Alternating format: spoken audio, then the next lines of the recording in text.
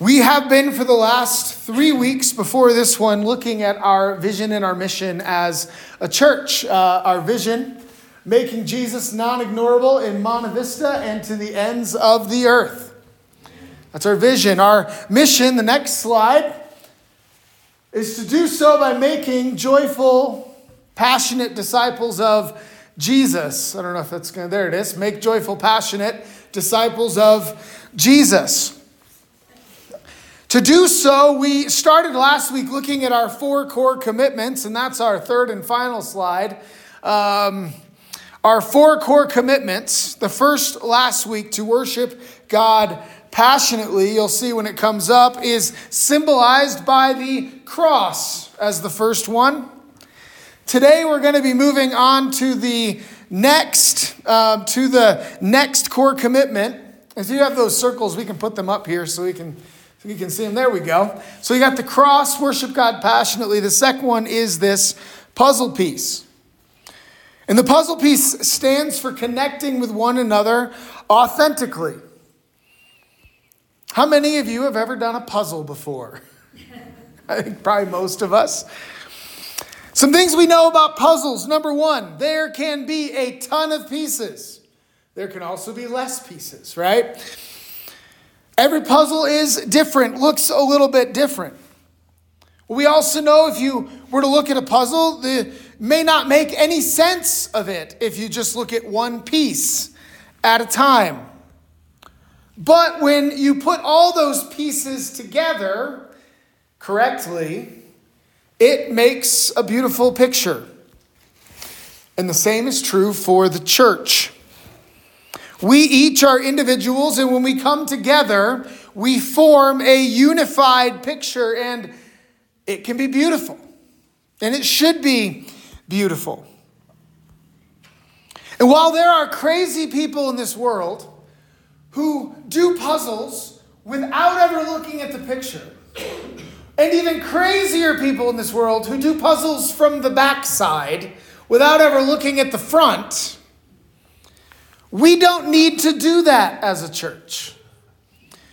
We have the picture in front of us, and that picture is found in Scripture. The Bible paints a beautiful picture for us of what a unified church should look like and can look like. We're going to be in Acts chapter 2, verse 42 through 47 today. And I would venture a guess that every person, or maybe most of the people in this room right now, are familiar with this passage. Acts chapter 2, verse 42 through 47 is a picture of the early church mere months after it starts. It might be the most functional the church has ever been at any point in the history of the church. And so we're going to look at this today, that we might have a picture of the puzzle pieces we are forming as individuals, that we might form our church. And so let me read this for you. This is Acts chapter 2, verses 42 through 47. And they devoted themselves to the apostles' teaching and to the fellowship, to the breaking of bread and the prayers. And awe came upon every soul, and many wonders and signs were being done through the apostles, and all who believed were together and had all things in common. And they were selling their possessions and belongings and distributing the proceeds to all as any had need. And day by day, attending the temple together and breaking bread in their homes, they received their food with glad and generous hearts, praising God and having favor with all the people. And the Lord added to their number day by day those who were being saved. Now, this is a vision of what the church can look like when we, each individual piece, are devoted to the Lord. When we're serious about being who we, the church, are called to be. This is a picture of what the gospel does in a community. And we are supposed to be a people transformed by the gospel inwardly And when we are transformed inwardly, what happens is an exterior and outward effect.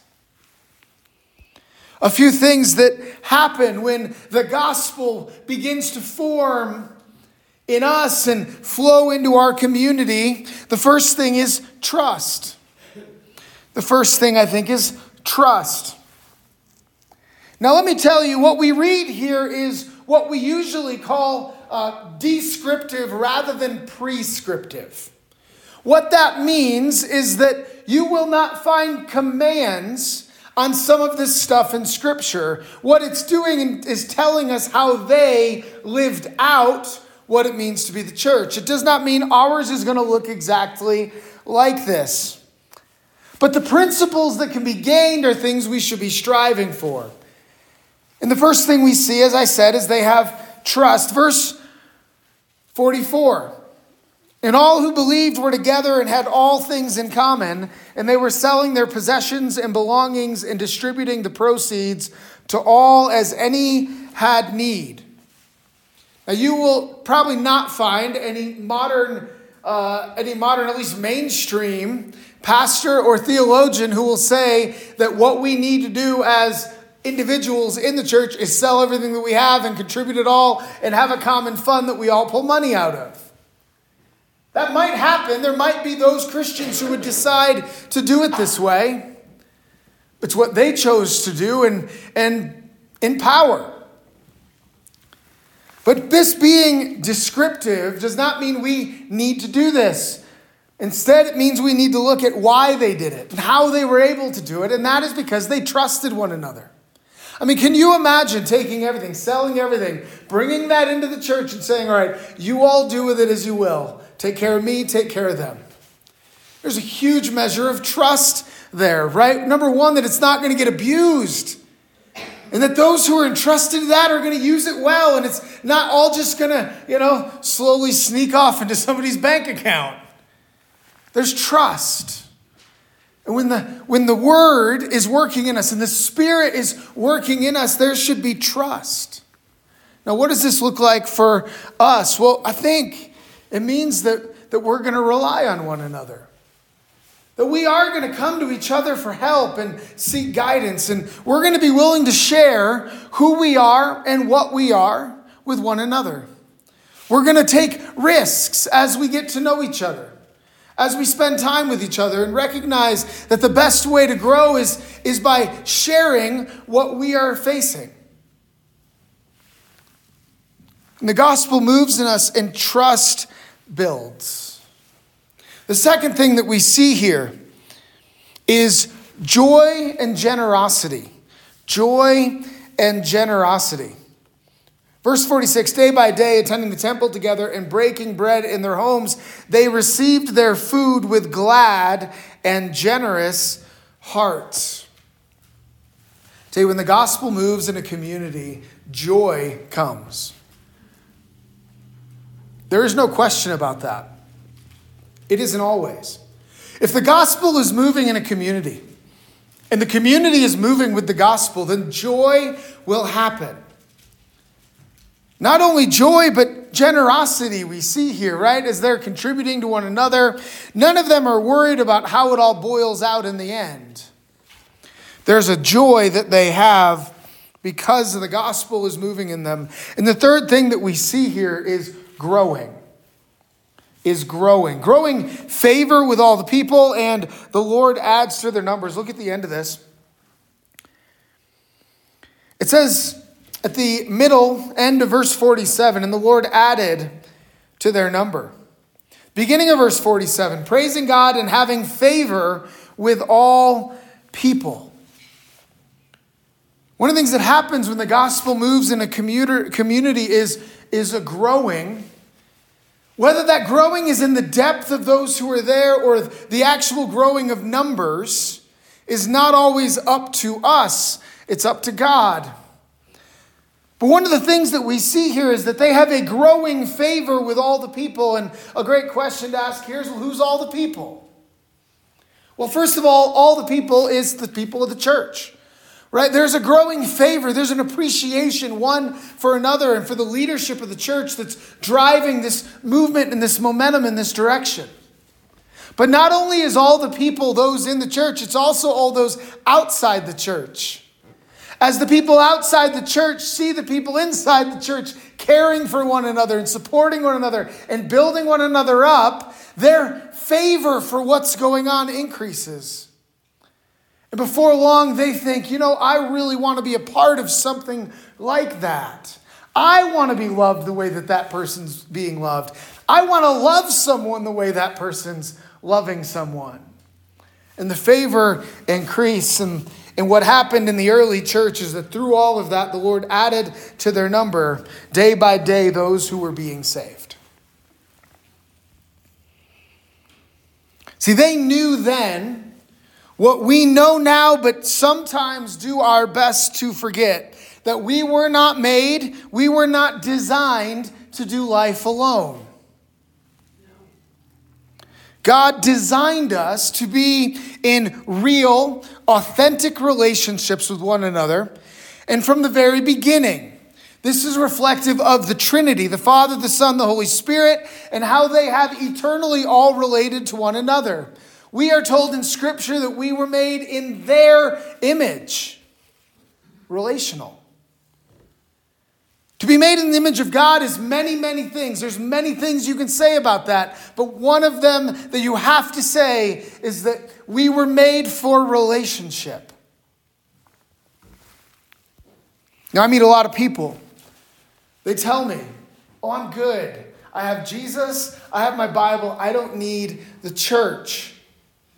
And I've shared this illustration before, this image. There's a picture that floats around Facebook. It hits my feed every once in a while. And it's a zebra getting chased by a lion while all the other zebras are hanging out in a circle watching it happen. And the zebras can't go out and rescue him. But if he would just come and join the herd, the lion couldn't attack him. And that's the exact way that Christians are when they have Jesus in their Bible and no community. They're out there getting attacked, and Jesus is saying to them, the church is right there. That's where you're supposed to be. Amen. There's a lot of proof for this in Scripture. One of the biggest proofs are the 59 one another commands in the New Testament. 59 one another commands in the New Testament. What is a one another command? It is a command that you can't do if you're alone. You have to be in community with people in order to do any of one of these commands, which automatically means, and maybe this is you or maybe you know this person, who's doing Christianity with Jesus in their Bible and nobody else. Great question to ask them. What do you do with the one another commands? How do you live this out when one another by yourself? Here's a few of them.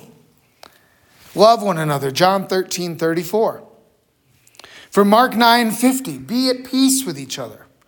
Romans 12:10, honor one another above yourselves. Romans 12:16, live in harmony with one another. Romans 14:13, stop passing judgment on one another.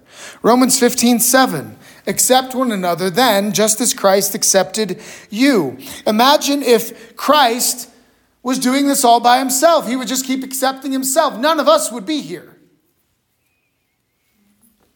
1 Corinthians 12:25, have equal concern for each other. Galatians 5:13, serve one another in love. Galatians 6:2, carry each other's burdens.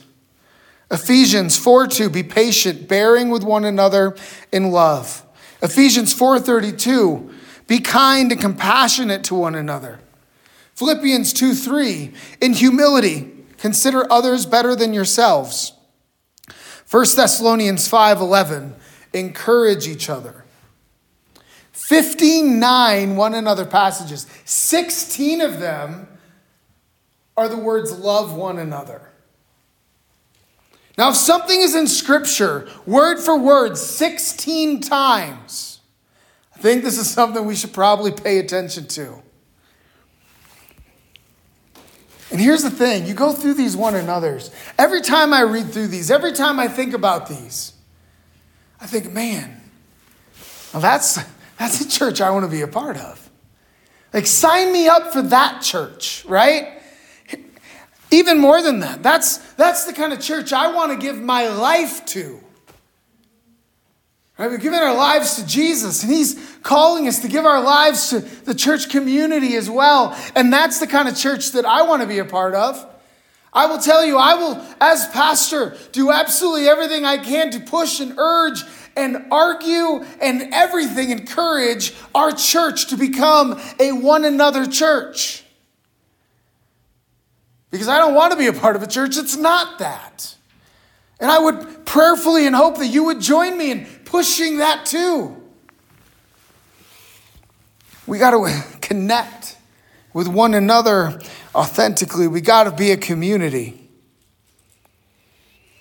Now, what are some of the ways that we seek to do this here? Well, first, right here, this gathering. Right? We gather on Sunday morning. We read the word together. We pray. We study. We spend time. We fellowship. We encourage. We build up. We do the Lord's Supper. Right? This gathering right here is key. It's the first place where most people are going to encounter our church community. Somebody walks in off the street, they're probably not walking straight into my home. I'd love it if they did, but they're probably not gonna. They're gonna walk straight in off the street and come here. They might pause and look at our webpage first, but before they actually figure out who we are, you know what they're gonna do? They're gonna show up here on Sunday morning. And so it matters what we do on a Sunday morning. Are we living out the one another's on Sunday morning here in the halls of the church, in the parking lot, out front during Sunday school?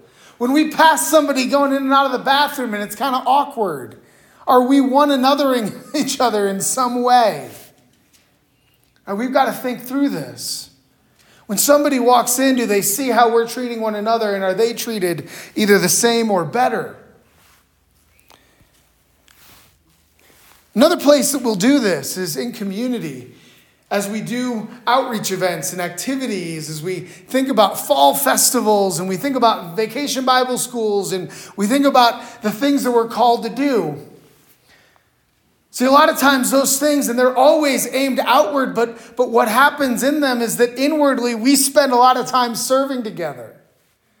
And I will tell you, I don't know a better way for Christians to bond together than to serve together. I think about the summer camp experience that I just had. The camp that I serve with is an entirely volunteer camp. There are no paid staff. For 5 weeks out of the year, this camp exists. The rest of the year, it only exists in a board of which I'm on and a handful of emails that get sent out to people as we try to figure out what the next year is going to look like. This week, I served for I think the 6th time as a camp speaker. Every time I've been a camp speaker, I've spoken with a different speaker doing the morning session or the evening session. Every single time. It's so cool. Because the guy I served with this week has been doing it for 30 years. I've never met him before. But the moment that we were together, what happened? We start serving together and we're bouncing off of each other as we speak. A bond grew almost instantly. And that's mostly Christians from different churches from all over the state and out of state that come together to do this thing for 1 or 6 weeks a year. And we come together and we serve, and I will say some of those people I am so close to. And I've only known them for a week, a year at most. So cool. One of the other ways that we are going to seek to build community is through what we call community groups. So community groups are mid-sized, that's roughly 20 people, intergenerational, diverse groups where we seek to do life together and share in community. Some people might call them small groups. We don't like the word small groups because small groups implies like 8 to 12. 20, 25 people who are gathering together of different ages, different genders, different socioeconomic class, different ideologies, different everything. The only thing that unites us is the only thing that can ever unite all of us, and that is Jesus Christ. I look to a day, I look to the day, when at some point, and I hope this happens, if it doesn't, we're going to be working really hard to make it happen, where I look at the group and think, man, there is no reason why this group of people is in this room right now except Jesus. You know, the church is one of the only places that happens in the world, where people from any and all backgrounds and differences can come together and be together. The only thing that I can ever think of that comes close beyond that is sports. Right? You look at a stadium and you see people from all walks of life. But the reality is those people like each other less than any of us ever should. But the church is made up of people who God has called. We're unified in that one calling, in the one salvation that we have. And so it does not matter if you're rich or poor, you're black or white, you're crazy conservative or crazy liberal. It does not matter if you own your house or rent. It does not matter if you're educated or uneducated. You want an example? Look at the 12 disciples. Now, aside from the fact that they were all men, don't forget the fact that just outside of those 12 is a handful of women that were closer to Jesus in some cases than the 12 were. But in that group of 12 men, you've got educated guys and you've got absolute bottom of the barrel, never went to school, anything guys. You've got guys who are rich and they own their own businesses and their families own businesses. You've got others who have nothing. You also have political zealots, those who would seek to do nothing but end the Roman rule of them. And then you have in the same group government employees working for Rome, right? Or at least who did. Not only that, but here's an interesting thought. You also have saved guys and Judas, who is pretty clearly unsaved. Why are they there? They're there because Jesus invited them. And it doesn't matter what they are otherwise. Now, he doesn't leave any of them alone in those things. He's always transforming and growing and challenging. But should we be any less than what Jesus called together? And so what does this look like? What does this look like? Number one, let me just say there's 4 things that we pull out of our passage today that we think are essential to biblical community. 4 specific things. Now there's more, but here's 4 really essential ones. Number 1 is the apostles' teaching. What's the apostles' teaching? It's Scripture. We read in this passage, and they devoted themselves to the apostles' teaching, to the fellowship, to the breaking of bread, and the prayers. And in those 4 things, we see these 4 things: the apostles' teaching, fellowship, the breaking of bread, and the prayers. And I want to take just a minute to look at each one of these. We talk about the apostles' teaching. We're talking about Scripture. We gather in community, obedience to God's word, to the Bible. And when we gather, we study God's word together. In community groups, this will be much less about a pastor or elder teaching and more about the community of God leading and building each other up in Scripture. About hearing how God is using the Scriptures to change us and grow us and to challenge us to do so as individuals and as a community. It'll be discussion on the Word of God. Some of us are experts, quote unquote, in the Word of God. Some of us are brand new to it. But we come together, we read God's Word together. The second thing we do is we gather in fellowship. We gather in fellowship. Like I already said, when the gospel moves in us, it draws us together no matter who we are. The gospel invites all. And so our heart here is not to build silos of small groups, but intergenerational, diverse groups where we are growing together. The third thing we see in here is the breaking of bread together. And you might say, well, Pastor Matt, we do the breaking of the bread on Sunday morning. Are we going to take the Lord's Supper on Wednesday or Thursday night as well? And I'd say, no, we're not. Now, some of you have heard me say that every time the church gathers, we take the Lord's Supper. And that's when the church is gathered, not individual pieces necessarily.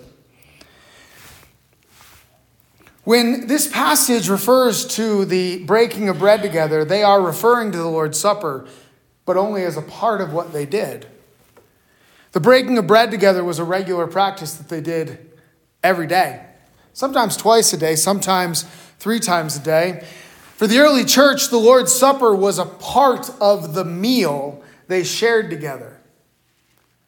So they didn't just have a little piece of bread and a little thing of juice, or a little piece of matzah and a little glass of wine, or whatever it was that they were using, right? They had a whole meal. And you guys have heard me say many times, we gather once a week for church, but the early church, there's pretty strong evidence, gathered at least 7 days a week. Most of those days twice a day, and some maybe even 3 times a day. Now, I don't know about you, but there's really only one thing that I do 3 times a day, and that's eat. When the Lord calls us together, what he's doing is calling us to be a family. And families eat together, right? At least they did. I don't know if they still do. Mine does most of the time. But they sit around the table and they share food and they eat together. You think about big families. You think about big family events, Thanksgiving, Christmas, Easter. What do? You gather with everybody and you feast. Why? Because there's something that happens around a table. So the same thing is true for a community group, to sit around and share in food and eat and fellowship together.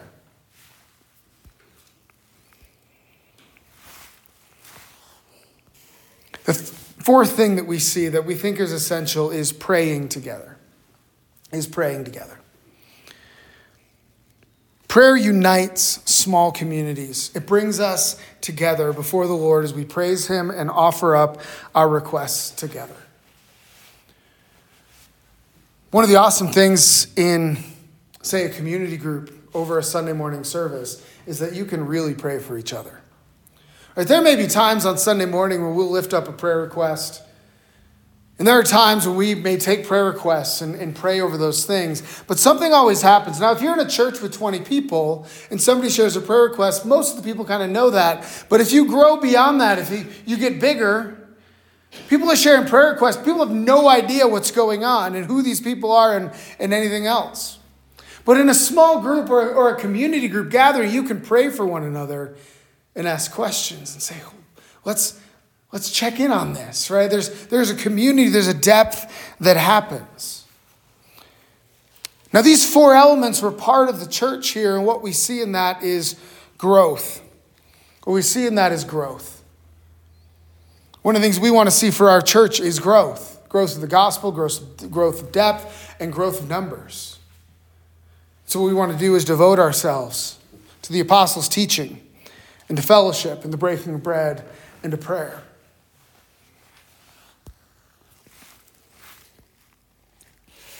Now, coming back to the idea of a puzzle, and the metaphor of being a puzzle, and that the idea that we cannot do this alone, I want to come back and remind us all that to most of us, puzzles are not easy. Now, some of us love them and we're just rolling them. I know for me, when a puzzle's first out on the table, I mean, you look at it and your brain just kind of breaks a little bit. But then you spend like 20 or 30 minutes looking at it and you're getting some pieces together. And at least for me, something that starts happening is I can look and see this little weird little notch and then remember that I saw a piece with a weird little notch like that over here. And suddenly the puzzle starts coming together. Because even if you're not paying attention to it, your brain is. And your brain starts knowing where to find pieces in the jumble and the mess. Puzzles aren't easy.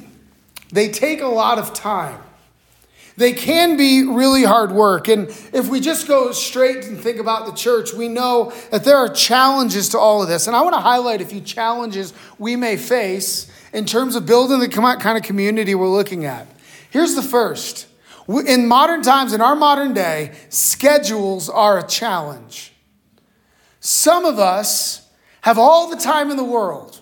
Like, I'm retired, I'm on disability, I basically sit at home and don't do anything for all day, and then I sleep, and then I wake up, and I don't do a whole lot. Others are retired and totally not that way at all. They're working harder now than they did when they worked. Some of us, when we look at our schedules, we think, I don't even know if I can find 10 minutes, let alone like an hour and a half a week or every couple weeks to gather together. Couldn't do that. Schedules are hard. Something else that's hard. Kids are hard. Our kids are loud. They're crazy. They take up room. Sometimes they smell bad. Right? Kids are hard, but man, kids in a group are great. Because life is happening. Because if there's kids in a group, then there's parents in a group. And parents need community. A unique challenge that I've been trying to figure out what it looks like for us here in Monte Vista is that some of our people are shared people. They don't live here all year. Right? They go to church somewhere else part of the year. So what does it look like to be in community with people who aren't always here? And how do we keep that up when they're not? We've got some families that are here for the whole summer and then they go away for the winter. We've got others that are here for like 2 weeks and then they're gone for 4 and then they're here for a week and then and we just don't even know when they'll be here or when they won't be here. But they're not exempt for community. We're not exempt from making them a part of our community. We've got to figure these things out. One of the other things about community is that it's awkward. It's awkward. We have a saying, you're going to hear me say it a lot. I try to say it often because new people come in and they feel awkward. And we feel awkward because we don't quite know what to do with them yet. Here at Calvary, we are a people, and if we're not now, we will be a people who lean into the awkward. We have to. Because I'm awkward. And you're pretty awkward. And we're all kind of awkward together. And you bring us together, we get really awkward. And we're either going to be a people who lean into that awkwardness or we're going to be a people that run from it. And I will tell you, if we're an awkward church, there's going to be people who are going to run from us. We can't do anything about that. But we can do what we do and lean into it instead of out of it. One of my other pastor friends, I think he's a pastor, I think it's the guy who says it's always up in Gillette, Wyoming. And he says, we got to lean into the awkward and wade into the weird. Are we okay with that? I hope we are as a church. Finally, I think one of the biggest challenges is just that it takes time. It takes time to connect to people. And you may know the person sitting down the aisle or across the way from you right now, but do you know the person in the back? Do you know the person who's going to show up next week and sit in the front? They don't know anybody. We don't know them. It takes time. And we've got to be willing to put that time in with each other and with new people coming in. And we've got to be willing to say to people, hey, it takes a little time. But once you're in, right? These are some of the challenges we may face. But the reality is all these challenges are worth facing. They're worth confronting. They're worth diving through because biblical community, really loving one another, really caring for one another, really knowing one another, connecting authentically is so worth it. It's so worth it. It's far more worth doing that as a church than putting a puzzle together on your dining room table. We must believe that pursuing the connection and community with other believers is what God wants for us and for his church, and that he will uniquely conform us into the image, into the picture that he wants us to be. And the question for you, as the question for all of us is are we willing to glorify God in this way? Are we willing to do what we need to do with each other to make this picture not just a bunch of individual pieces lying on a table, but a cohesive and beautiful and complete image? I hope you will. I hope we'll do this together.